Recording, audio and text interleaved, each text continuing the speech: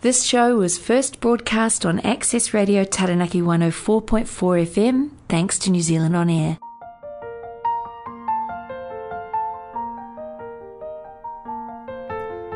I'm Pastor Dan Yezel, welcoming you to Grace Notes, an outreach of North Taranaki Methodist Parish. I invite you to sit back and relax, grab a cuppa, and listen. May God surprise us and bless us in this moment. Hello and welcome to Grace Notes. Thank you for tuning in. Today is first Sunday in Lent. It is a season for us to prepare a long journey to make it from Ash Wednesday through the Sundays of Easter to the good news of resurrection on Easter. We'll hear of the very human side of Jesus being tempted. Thank you again for joining in.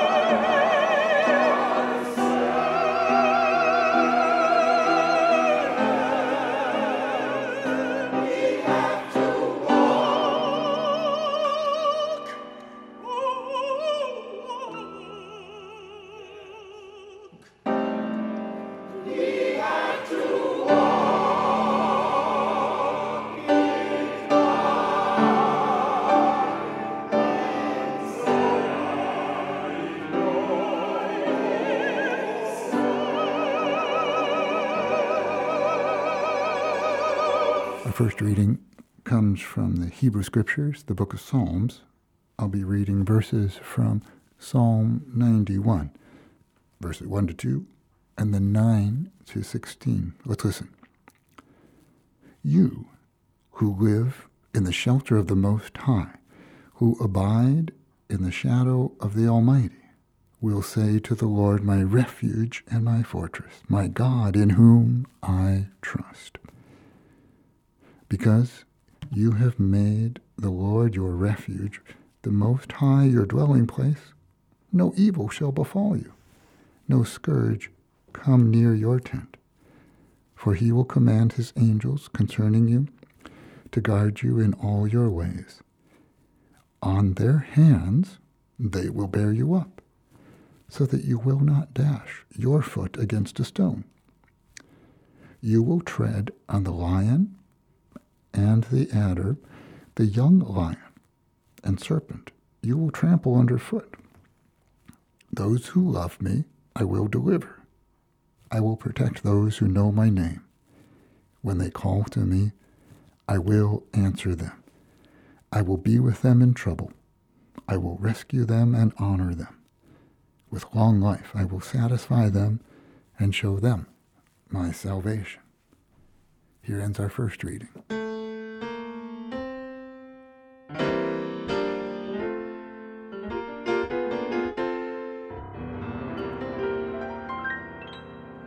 Precious Lord, take my hand, lead me on, let me stand. I am tired, I am weak,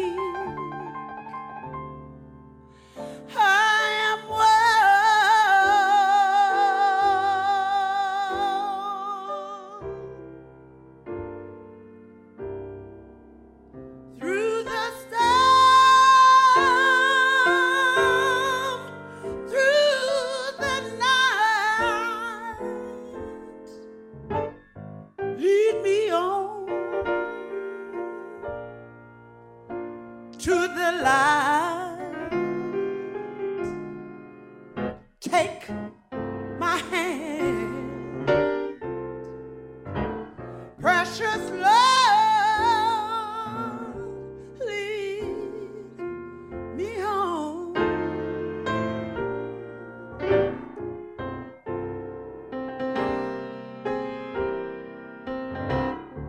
When my way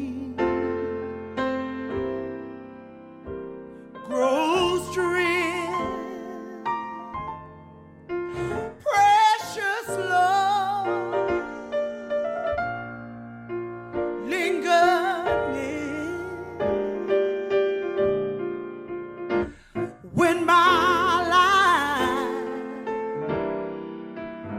is almost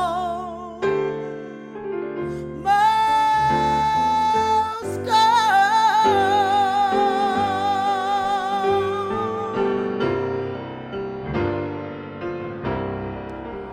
hear my cry, hear my call, hold my hand,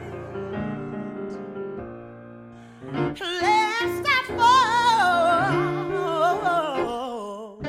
Take my hand,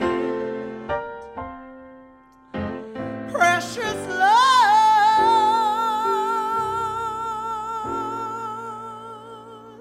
lead me home.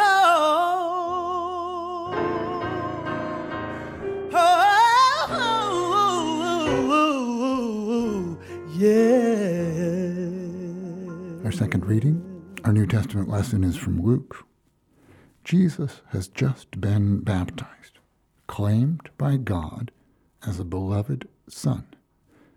Now, in what seems to be quite a harsh turn, Jesus is flung into the wilderness by the Holy Spirit to discover, to decide, to discern how he will live as God's own child.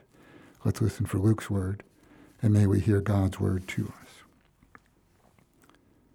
I'm reading from Luke chapter 4, verses 1 to 13.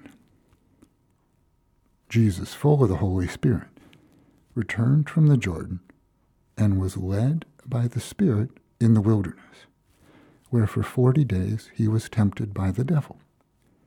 He ate nothing at all during those days, and when they were over, he was famished. The devil said to him, "If you are the Son of God, command this stone to become a loaf of bread." Jesus answered him, "It is written, one does not live by bread alone." Then the devil led him up and showed him in an instant all the kingdoms of the world. And the devil said to him, "To you I will give their glory and all this authority, for it has been given to me, and I give it to anyone I please. If you then will worship me, it will all be yours." Jesus answered him, "It is written, worship the Lord your God and serve only him." Then the devil took him to Jerusalem and placed him on the pinnacle of the temple, saying to him, "If you are the Son of God, throw yourself down from here, for it is written, he will command his angels concerning you to protect you, and on their hands they will bear you up, so that you will not dash your foot against a stone." Jesus answered him, "It is said, do not put the Lord your God to the test." And when the devil had finished every test, he departed from him until an opportune time. Here ends our reading. Thanks be to God. Please pray with me. God of calling and comfort, God of grace and judgment, humbly we pray, send your Holy Spirit that we might see and hear. May we understand. Bless us with grace upon grace this day. In Jesus' name we pray. Amen. Well, today is the first Sunday in Lent. Now, the word Lent comes from a Latin word meaning the lengthening of days that occurs in the spring. Now, here in the Southern Hemisphere, days are getting shorter, so it doesn't translate quite as well. I think most of us, perhaps don't think of Lent as this time when we get more sunlight, but it is a time when people consider giving up something for God. Now, when I was younger, I was always a little bit confused by this Lent season. It sounded to me like somehow we had, as church people, borrowed something from God, and that now it was time to give it up or to give back what they had been lent. It is funny how words can lose their focus and their meaning. I'd seen a cartoon not too long ago where one person turned to the other and asked, "What are you going to give up for Lent? Light or dark chocolate?" Some people will always try to see how little they can get by with their faith. But the season of Lent is and can be one of the richest and most meaningful times in the whole of the church year. Lent can be a sacred pilgrimage of faith in which we get prepared and we get repaired in our souls in anticipation of Easter. If we choose it, if we let it, it can be a time for reflection, repentance, and renewal, essential for spiritual growth, essential for vitality. It's a test for us each Lent. What will we do? What will we do with the season? Lent can be a time of grace. It can be a time to begin again with God, for truly no one is so far from God that they're not welcome again in the family of faith. Sometimes people do think, and they say out loud, that they are beyond hope, that their faith is too small, and that their spirits are too dry, and that their sins are too great for even God to give them another chance. But in Lent, God searches for us and brings us back into the family of God. That being searched for, that being found, that coming back changed, it's all a journey. Each one of us is on a journey with God. Now, journeying is often used as an image to describe the changes we as people of faith encounter in our lives as we come to see God in new ways. We've changed. We're journeying. Now, that means things can't be static or unchanging. Some people will have been to an Ash Wednesday service and may have been marked with the sign of a cross in dust, a sign of our mortality, and heard those ancient words again, "From dust we come, and to dust we return." In Jesus' journey and on our journeys, sometimes we enter times of bewilderment, times of temptation. There are, for all of us, times of feeling in the wilderness. But it's in the wilderness that we can come to see the depth and the power of God's covenant promise to each one of us. Now, just before this time of temptation for Jesus, he's heard the word directly from God. And a dove came down saying, "You are my beloved Son," as he comes up out of the water at his baptism. But it is only after he goes into the wilderness that he really is going to know what that means for him to be God's Son. And that's where we are with our text today. Now, it does seem like quite a jolt from Jesus going from this ecstatic moment of baptism to then being thrown out into the wilderness. And the Greek is really quite clear about it, that Jesus, he wasn't just in need of some kind of spiritual retreat, that he should go out and enjoy some time in the woods. He was literally flung out, thrown into the wilderness by that same Spirit that assured him that he was God's very own. So even Jesus, or especially Jesus, is subject to the testing and the temptations of what God is calling us to do and become. Now consider Jesus' journey to this point and look at our own lives. How often do we feel that in one moment we are on top of the world? We can see everything clearly. It's all going right. And then suddenly something comes crashing in, and we are tested with some personal crisis or some financial problem or some overwhelming doubt. How often do we find ourselves shaking our heads and wondering, how is it? How could it be that things have changed so quickly? In the Jordan, Jesus realized that God had chosen him to be the Messiah, the long-promised one.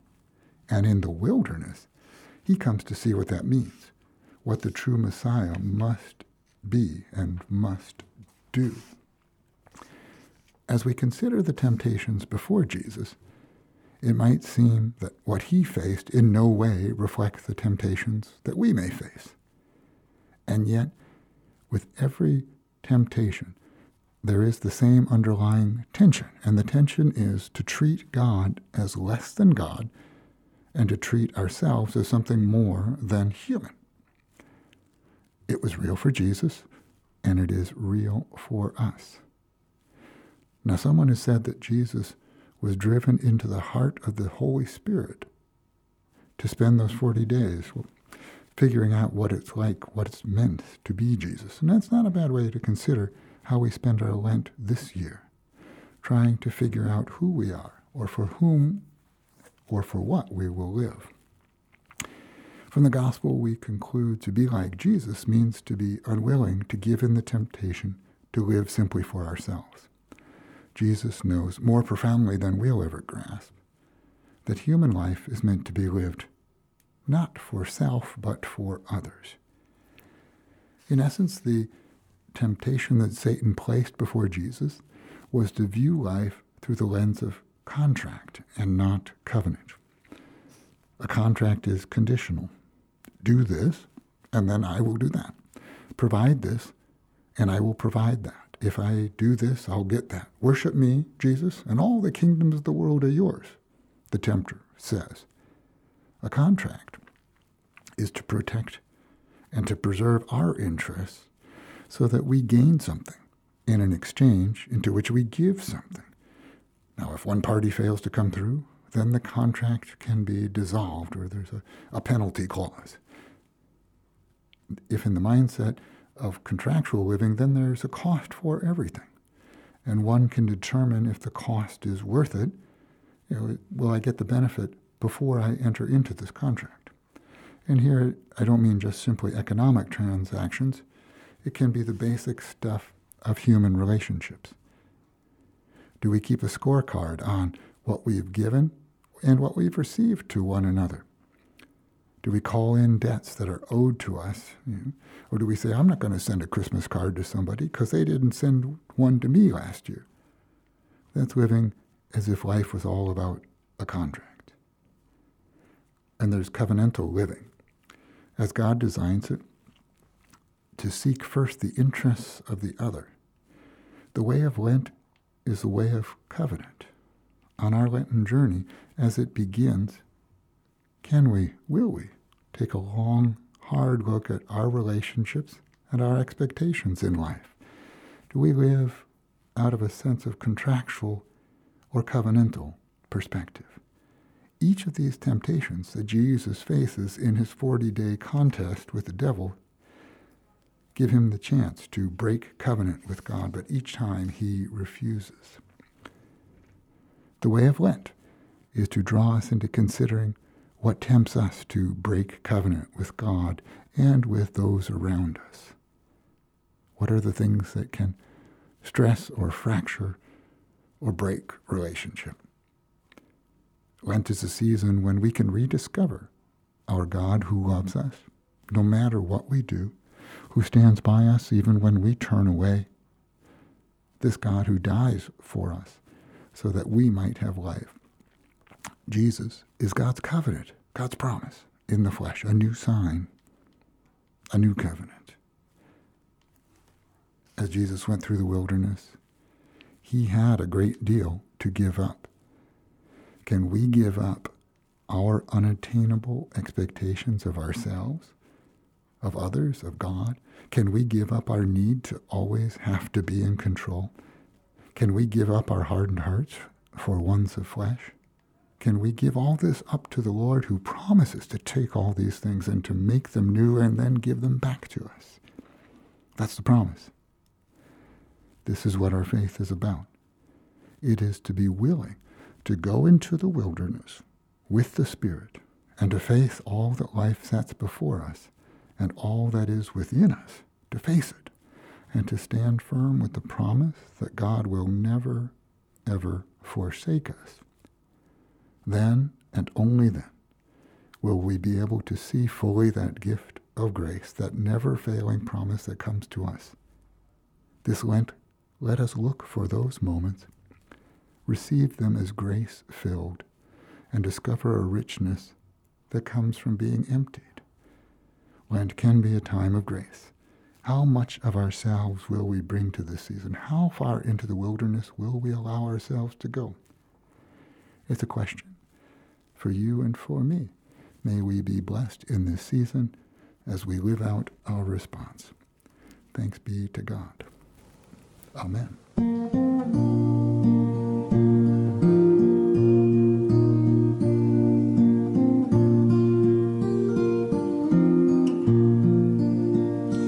In Christ there is no east or west, in him no south or north, but one great family bound by love throughout the whole wide earth.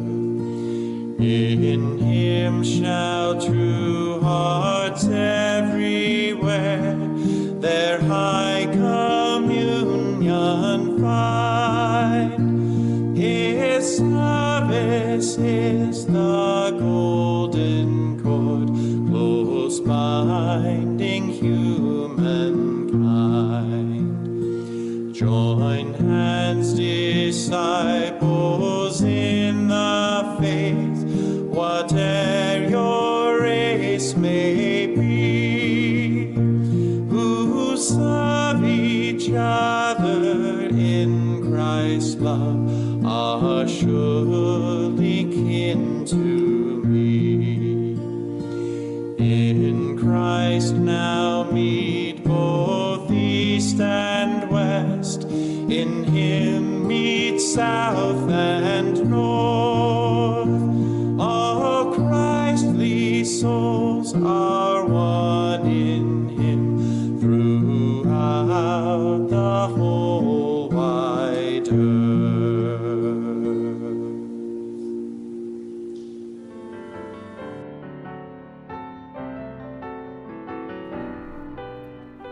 So that's all for today. I hope you've caught a glimpse of grace through this time. You're invited to join us for worship and fellowship Sundays at 10 a.m. at New Plymouth Methodist Church, the corner of Liardet and Powderham Street. Until next week, God's grace and peace be with you.